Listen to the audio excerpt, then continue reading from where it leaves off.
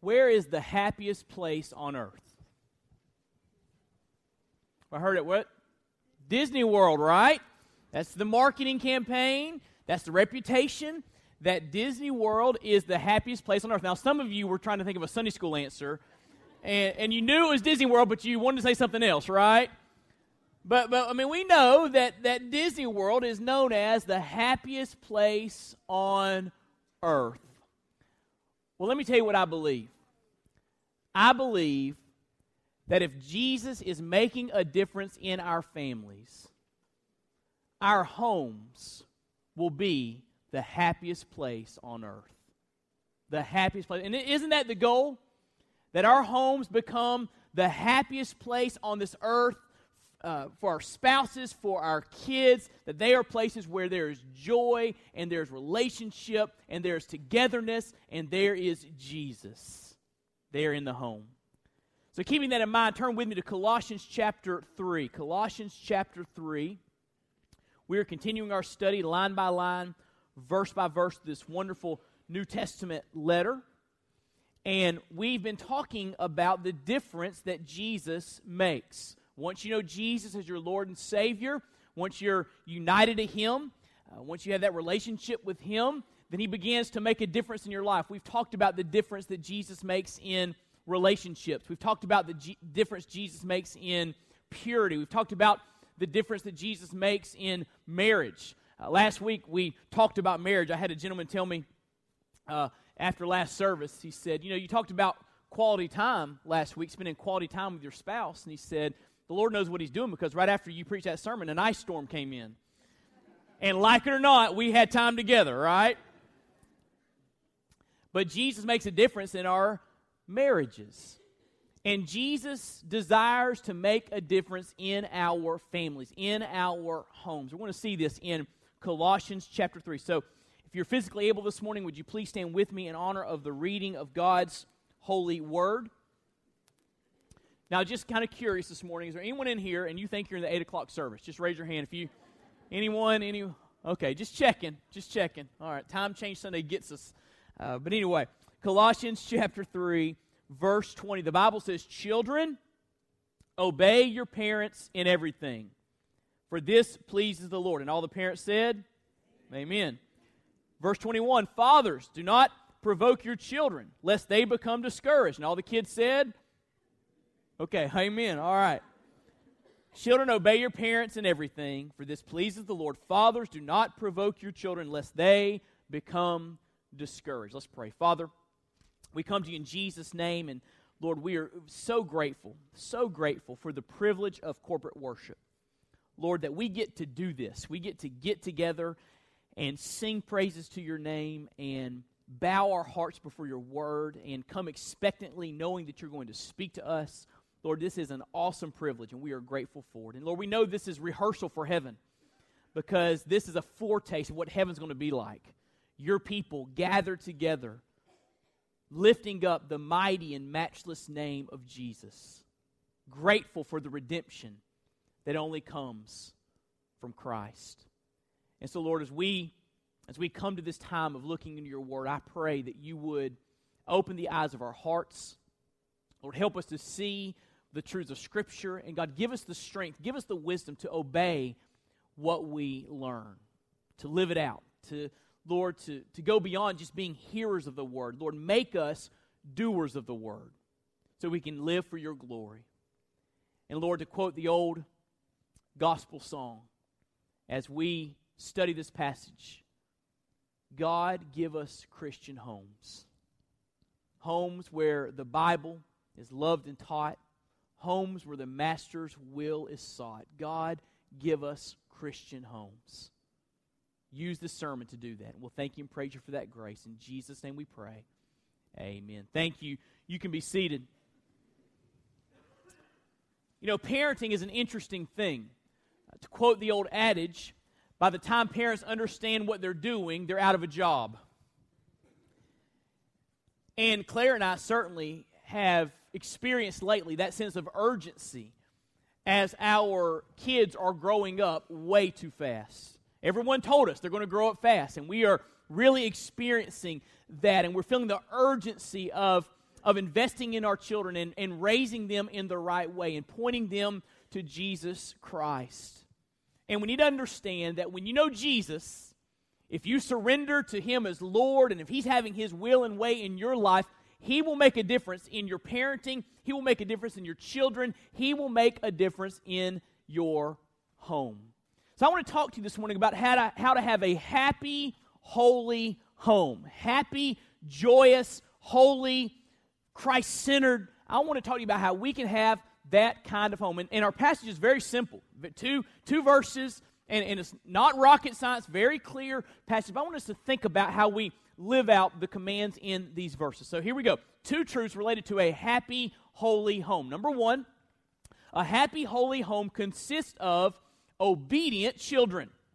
Obedient children. Look what Paul writes there in verse 20. Children, obey your parents in everything, for this pleases the Lord. So children here are called to obey. Now the word there for children does not just mean little children. It can mean any child under the authority of their parents. And we learn from this verse that children are to obey immediately in everything, it says, with a happy heart. With a happy heart. You say, wait, how do you know that children are supposed to obey with a happy heart? Because there's another verse that says we ought to honor our parents. And to obey with a begrudging heart is not honoring to your parents. I mean, what if we obeyed God with a begrudging heart? Would that honor Him? Okay, God, I'm here in church today, just like you told me, and I'm here, and I'm going to sing, and I listen to the preacher, but I'm not going to like it. Would that honor God? Would that kind of obedience honor the Lord? No. He wants us to obey with a happy heart because we know His commandments, and more on this later, His commandments are what's best for us. And so children are to obey with a happy heart. First time obedience with a happy heart. That's what we are to strive for when we teach our children to follow our instructions. And here's the deal. If you are under your parents' authority, obedience honors your parents and pleases the Lord. Look what it says there in verse 20. Children, obey your parents in everything, for, why? This pleases the Lord. So that's a great reason to obey your parents. When you obey your parents, you are pleasing God. And that is a very, very important reality. Now, I've heard teenagers say this before. I've heard teenagers say, you know what? I'm going to obey, but I can't wait till I'm 18. I get out of the home. You ever heard somebody say that? Raise your hand if you heard somebody say that. How many of you said that when you were a teenager? I can't. When I turn 18, I'm going to get out of my home, and listen to me. When you turn 18 or when you leave your parents' home, your responsibility to your parents doesn't end. It just shifts from obedience to honor.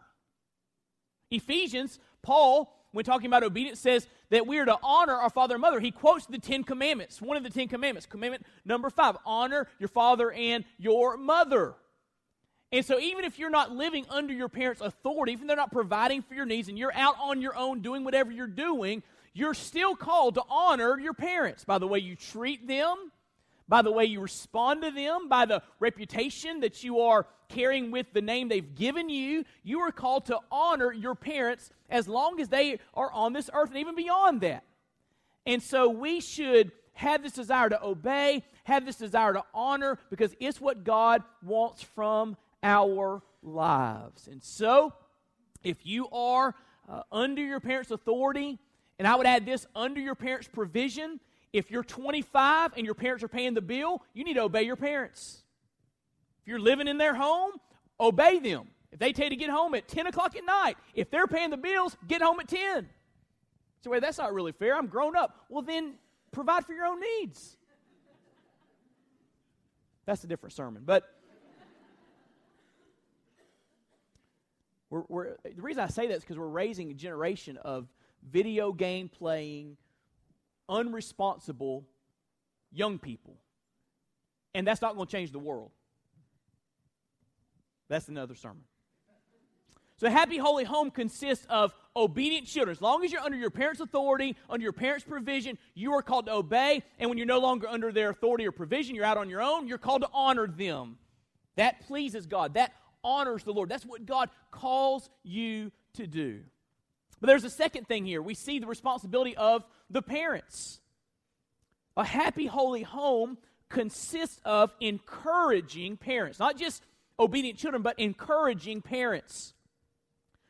Verse 21, it says, "Fathers, do not provoke your children lest they become discouraged." Here in verse 21, fathers are commanded to avoid provoking their children. That word provoking is an interesting word. The word provoke means to exasperate. It means to stir up to anger and bitterness. It was used to mean treating someone in such a way that they draw a line of opposition. In other words, you treat someone to such a degree that they get angry and bitter to the point where they begin to rebel against your authority. That's the way this word is used. So fathers here are called to not provoke, exasperate their children to a place of rebellion.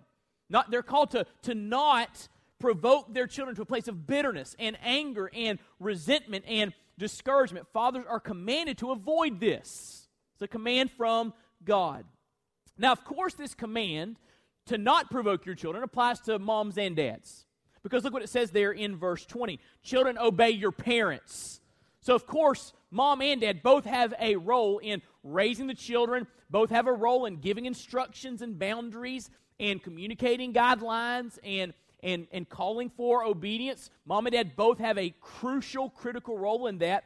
But in verse 21, fathers are singled out as the ones who are not supposed to exasperate. Now, why are fathers singled out here? Well, I think there are at least two reasons.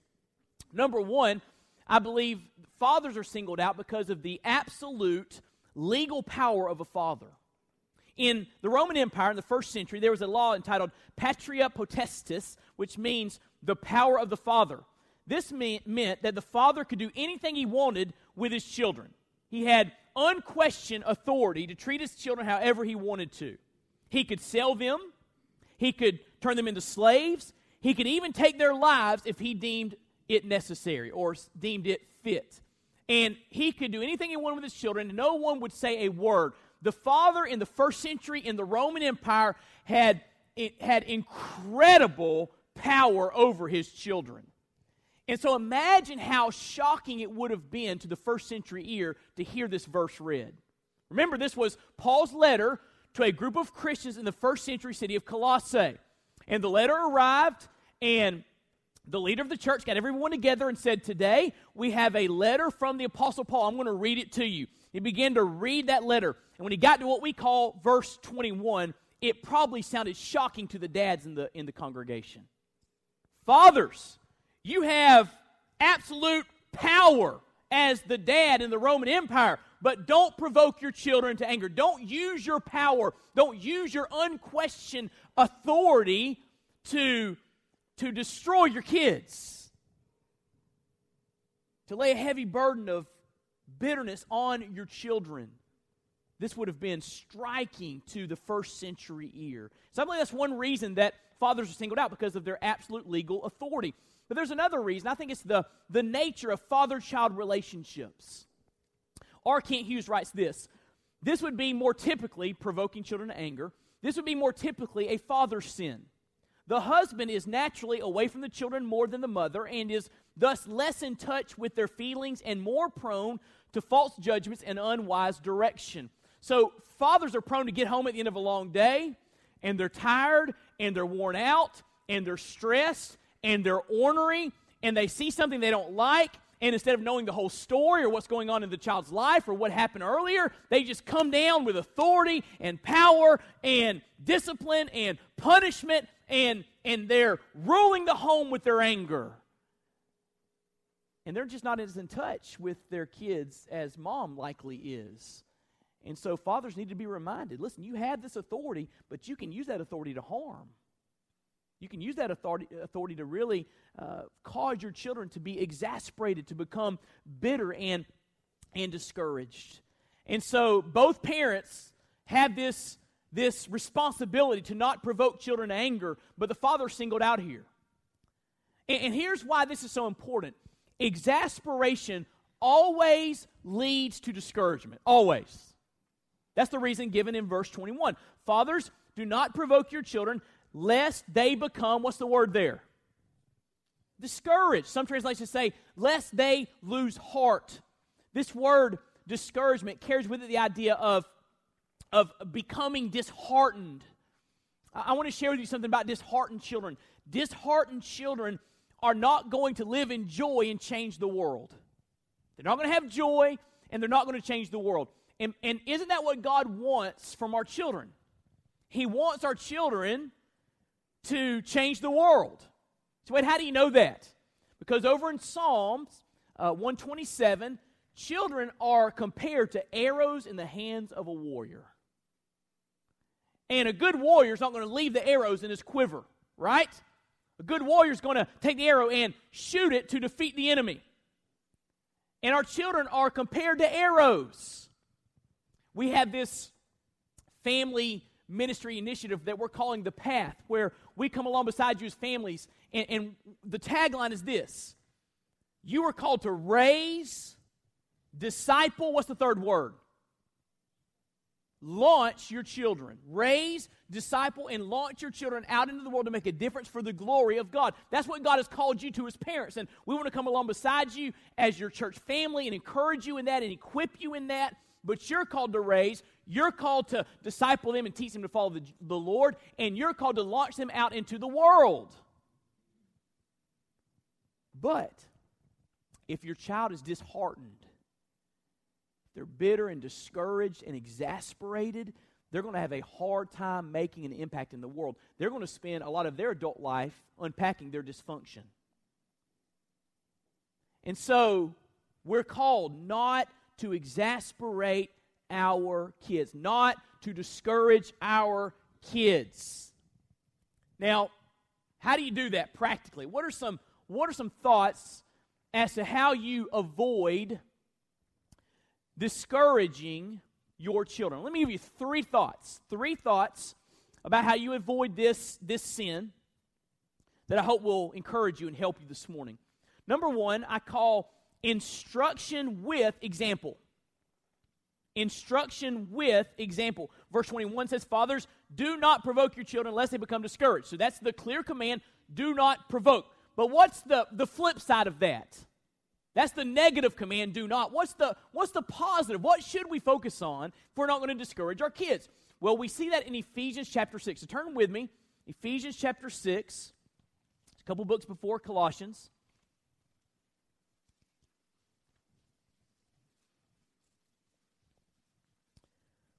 Verse 4.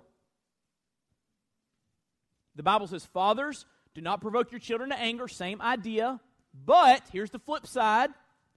"Bring them up in the discipline and instruction of the Lord." Parents are to train their children by providing a biblical foundation. A biblical foundation. That's what that verse speaks of. Discipline and instruction of the Lord. The word discipline is the word paideia, which means training. It's the same word that was used in 2 Timothy 3:16 that says God's word is profitable for training in righteousness. So we're supposed to train our kids in the ways of God, in the ways of His Word. So here's what that means. It means that we are to make sure we are providing the environment, the direction, and the correction to make sure that our children are going in a positive direction. The next word that he uses there is the word instruction, nouthesia. This is any word of encouragement or reproof that leads to correct behavior. So you're speaking the right things in your children's lives or in your grandchildren's lives. You're speaking truth into their life. You're speaking encouragement. You're speaking God's word and direction into their life. Now, these two words, discipline and instruction, imply two types of teaching. The first type of teaching this implies is spontaneous teaching. Over in Deuteronomy chapter 6, verses 6 and 7, the Bible speaks of teaching our children the Word of God. And it says, as we are going about our way, as we're walking, as we're living life, we need to learn to teach the Word of God in a spontaneous way. Now, we're going to talk about structured teaching in a moment, but you need to understand that most of our life is lived in spontaneity. I mean, even if you spend an hour sitting your kids down and walking them through the Bible every day, there's still 23 hours of spontaneity out there, right? Of life. I mean, life happens. Pick up, drop off, ball practice, band practice, dance practice, get a meal, fix dinner, bedtime, all of that. It can be crazy, and I understand that. But most of life is spontaneous. So we've got to learn to talk to our kids about the Lord as we just go through life. If you see an ambulance on the side of the road and there's a wreck, it's a chance to pray about a hurting family. Pray that for someone that's in crisis, someone that may be experiencing severe medical injuries. You pray for them and thank God for the safety He's given your family. It's a teachable moment, and we begin to look for those teachable moments in life so that we can teach our children the truth of the Word of God. Now, I'll just admit, my wife is great at this. She's much better at spontaneous teaching than I am. She's very good at just out and about in different situations that arise, just applying God's Word to those situations. She is wonderful at that. And we all need to focus on talking about the Lord in the normal routine of life, because God's Word applies to all of life. Amen? But if we never talk about it, then how are our kids going to know that? Spontaneous. But not only does our teaching need to be spontaneous, Deuteronomy indicates it needs to be structured.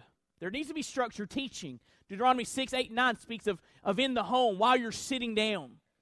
This systematic instruction in God's truth. Now, when it comes to this, I want to encourage you as parents to not be intimidated by teaching the Word of God in your home, because there are more resources for family worship than we've ever had in the history of Christianity. There are storybook Bibles that are very good and very, very accurate. You can go to Google and type in family worship resources, and you will not believe the amount of things that come up that you can print out for free and use in your family worship time, where you're just systematically teaching the Word of God. And it doesn't have to be complicated. You can just get out your Bible and just read a little bit every time you get together for family worship. But I think there needs to be weekly in our homes some set-aside time to systematically teach the Word of God.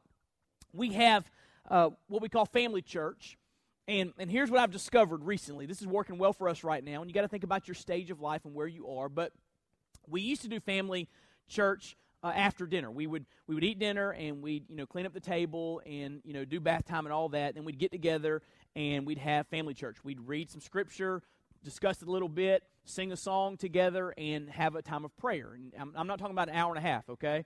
I'm talking about 10 minutes, 15 minutes on a good day. Where we got kids 10, 7, 3, and so it could be kind of crazy. But we would have this systematic time.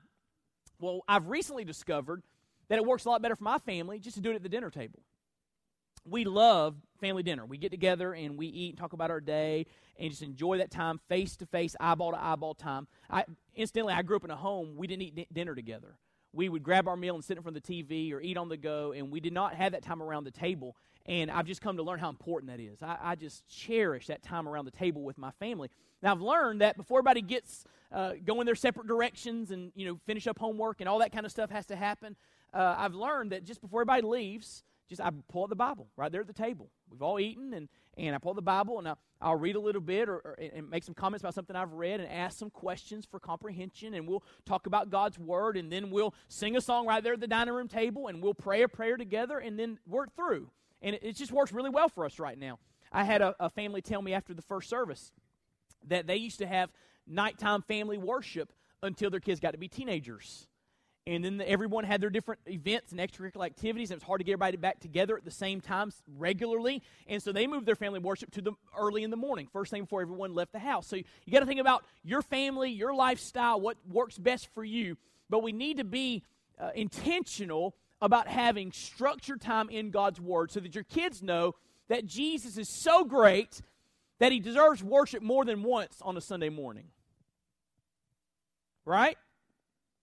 He's so worthy of glory. He deserves to be talked about in the home as well.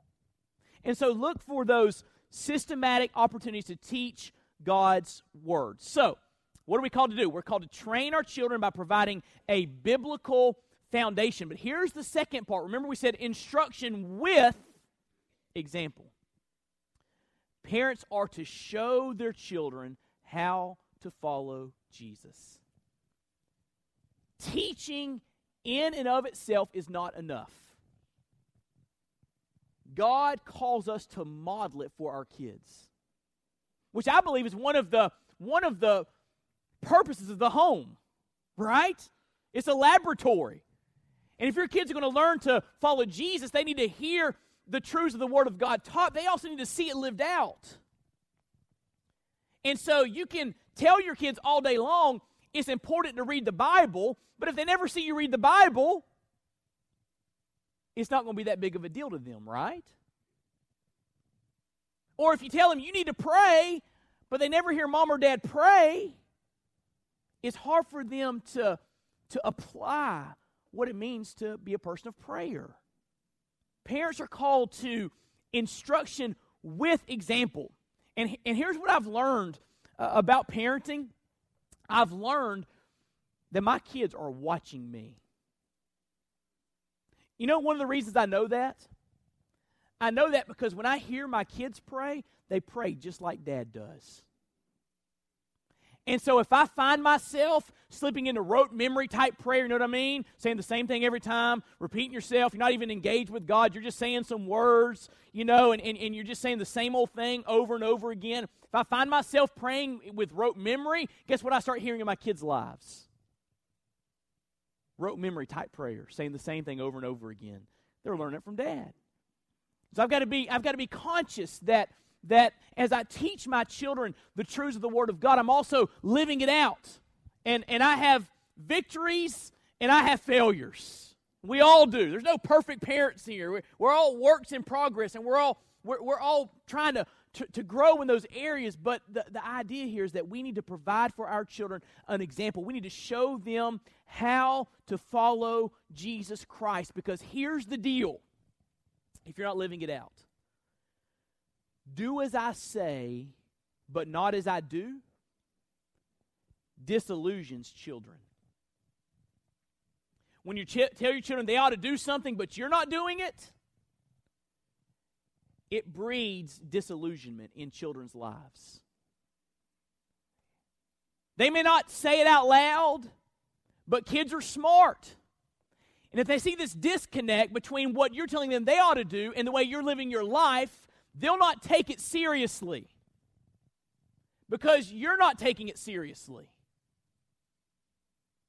And so the quickest way, I believe, to exasperate, discourage your kids, cause them to lose heart, is to say, do as I do, or do as I say, but not do as I do.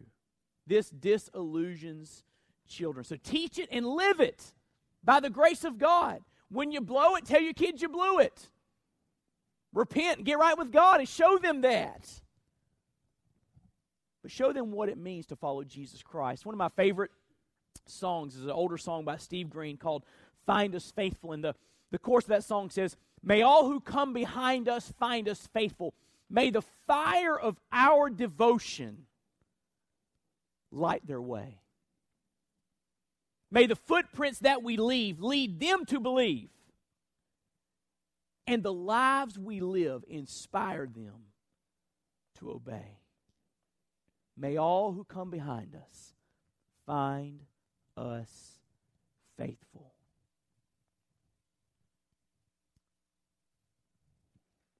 When God gets a hold of my children's hearts, and they have this passion and this desire to follow Jesus and make a difference with their lives, I don't want them to wonder how to do it. My desire is that by God's grace, my footprints would light their way. And they would see how to follow Jesus by looking at my life and my wife's life. Again, we're works in progress. We got a long way to go, and we want to grow in this area, but that's what will lead us to a place where we're encouraging our kids, not discouraging them. Instruction with example. There's another thing here I think that will help us to avoid discouraging our children. Rules with relationship. Rules with relationship. Our parenting should be modeled on the fatherhood of God. In other words, you say, wait, what kind of parent should I be? Well, just just model yourself after the way God is. He's our Father, right? And He's perfect. So if you're imitating Him, you're going to be in good shape. Ephesians 5:1 says we ought to be imitators of God. 1 Peter 1:16, the Lord says, be holy, for I'm holy. We ought to strive to live holy lives because our Father is holy. Over in Luke chapter 6:36, we're encouraged to be merciful like our Father is. And over in 1 John chapter 3, verse 1, the Bible says, see how great a love the Father has bestowed upon us.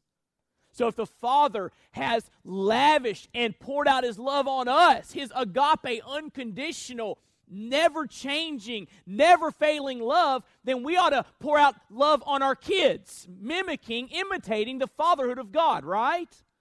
He is the pattern for parents. And think about the way God relates to us when it comes to the area of rules or commandments. God gives us commandments that are for our ultimate good. You know, a lot of people have a conception of God that He is, just up there in heaven trying to take away people's fun. He's just trying to think of ways to make us miserable. And folks say, well, if I become a Christian, then I'm going to have to stop doing all these things and start doing all these things, and it's going to be miserable and boring and dry and lifeless. Well, they don't understand the God of the Bible. Because the God of the Bible is not a God of just arbitrary rules. He's a God of relationship. And His rules, listen, flow from that relationship. As a matter of fact, you cannot disconnect His commandments from His care. His commandments are given to us because He loves us and He knows what's best for us. Over in 1 John chapter 5, verse 3, the Bible says that, listen, God's commandments are not burdensome. They're not meant to steal our joy or to keep us in bondage. They are meant to set us free, to experience life as we follow Jesus and live in the loving boundaries He has given us to live in. That's how God does rules. That's how God does commandments. He gives them in the context of relationship. So if we want to be like God, we need to give our children rules and boundaries for their good, but those need to flow from the depth of relationship we have with them. They need to understand that we care greatly for them. Here's what I believe, and I think time bears this out. Rules without relationship equals discouragement and ultimately rebellion. Because you're telling me what to do, but you don't really care about me, and so you wait till I'm no longer under your thumb. I'm going to do what I want to do. That's what rules without relationship leads to. And relationship without rules leads to destruction. This idea, I'm going to be my parents' best, I'm going to be my kid's best friend. I'm their buddy, I'm their pal. And I want them to like me a whole lot, and I want their friends to like me a whole lot. And so I'm going to be their friend, and I'm not going to take away their fun, and I'm going to be their buddy. So you want to have the relationship, but really no rules, and that leads to destruction, because if your kids don't have boundaries, they will go down the wrong road and experience the consequences of that. So we don't want relationship without rules, and we don't want rules without relationship. We want rules, loving, gracious, wise boundaries and expectations in the context of a wonderful, happy, joyful relationship with our children. That's what we're shooting for, right? And again, we have good days and bad days, good weeks and bad weeks, but that's what we're striving for. Rules with relationship. And so, yes, be clear about rules. Be clear about boundaries. But work on that relationship. Hang out together. Here's just one quick observation. I'm not trying to offend or anything. This is an observation I see in our culture, and we see the temptation in our own family. Did you know it's possible to get so busy as a family you're not spending time together? Do you know that? Everybody's doing their thing. You're dropping off here, picking up here, and they're doing this, and they're involved in their activities. And I'm all for extracurricular activities. I'm all for that. Listen, it's good, well-rounded. I'm all for that. But it's possible to get so busy, you're not really spending time together. And you're just like ships passing in the night, right? I think God's calling us to relationship with our kids, just like He has a relationship with us. God wants to spend time with us. Aren't you glad of that? When Jesus died on the cross, listen, the veil in the temple was torn in two from top to bottom. God did it, signifying now that my Son died for your sins. Now that His blood has been shed, you can come to me and spend time with me as your Father.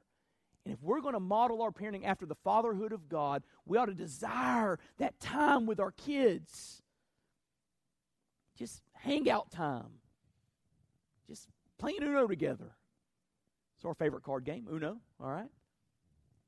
But just spending time together as a family is so critical. And so rules with relationship will lead to happy, holy families. But let me give you a third thing here. Third thing is punishment that fits the crime.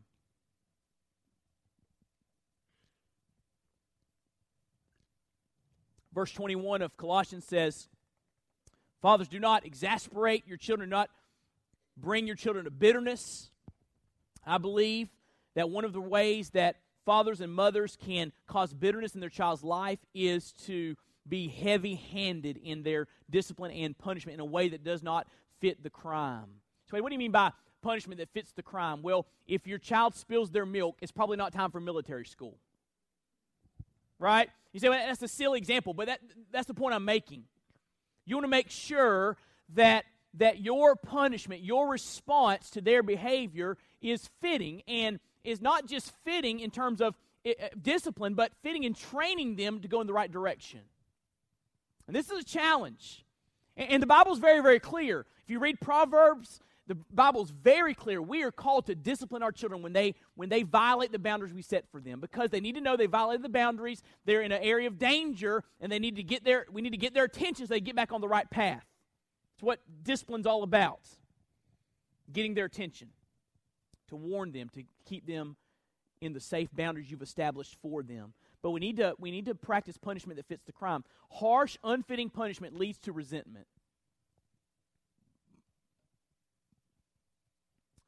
When fathers are unjust or overly severe, a spirit of sullen resignation is created in the hearts of their offspring. The children lose heart thinking, no matter what I do, it's always wrong. There's a difference, listen to me, there's a difference between obedience to mom and dad and walking on eggshells. There's a difference. And I don't think we want our kids walking on eggshells all the time, because that leads to bitterness and discouragement and a weighed down spirit. Harsh, unfitting punishment leads to resentment. Listen, children find comfort in reasonable boundaries. Reasonable boundaries. They may not say they do, but they want boundaries. They want to know they're there. They're comforted by knowing those boundaries are there. Children find comfort when you correct them out of love and concern. When they know their correction is for their ultimate good, they respond to that. But if you are correcting out of just unceasing anger and frustration to make yourself feel better and not for their good, they sense that, and it's harsh, and it's unfitting, and it leads to their discouragement. And it's interesting that I'm preaching this week, because I blew it last week. I'll tell you the story, because I've always said I'm not going to tell, stories about my kids from the pulpit that reflect on them, in a certain way. But I'll just say this: I got angry last week, and I dealt with it. I dealt with the punishment. I dealt with it, but after I dealt with it, I just kept on being angry. You ever been there, parents? You ever been there?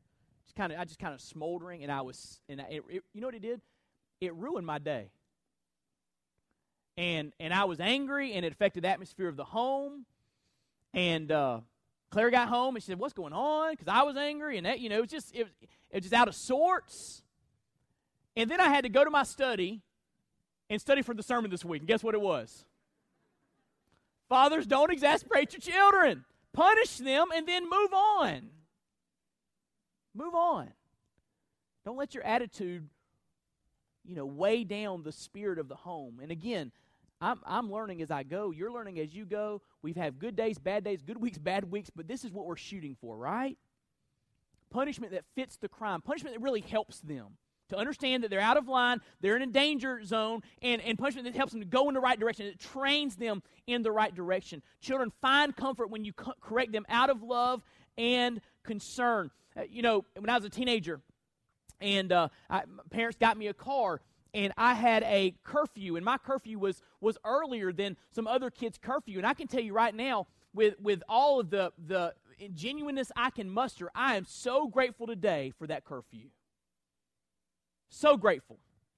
Dad told me one time, my curfew is earlier than midnight, but he told me one time, he said, Wade, nothing good happens after midnight. No need for you to be riding around at, late night hours. Nothing good happens. And nothing good's going to come of that. And he gave me a curfew, and he was serious about the curfew. One night I had the curfew, and it was the homecoming dance. And Claire and I went to the homecoming dance, and had a great time, all that. Well, I left a little later than I intended to, and so I had about 5 minutes to make a 15-minute drive. And I had a little Toyota Corolla SR5 two-door, and I had that thing maxed out. I was going about 80 miles an hour. It was shaking, And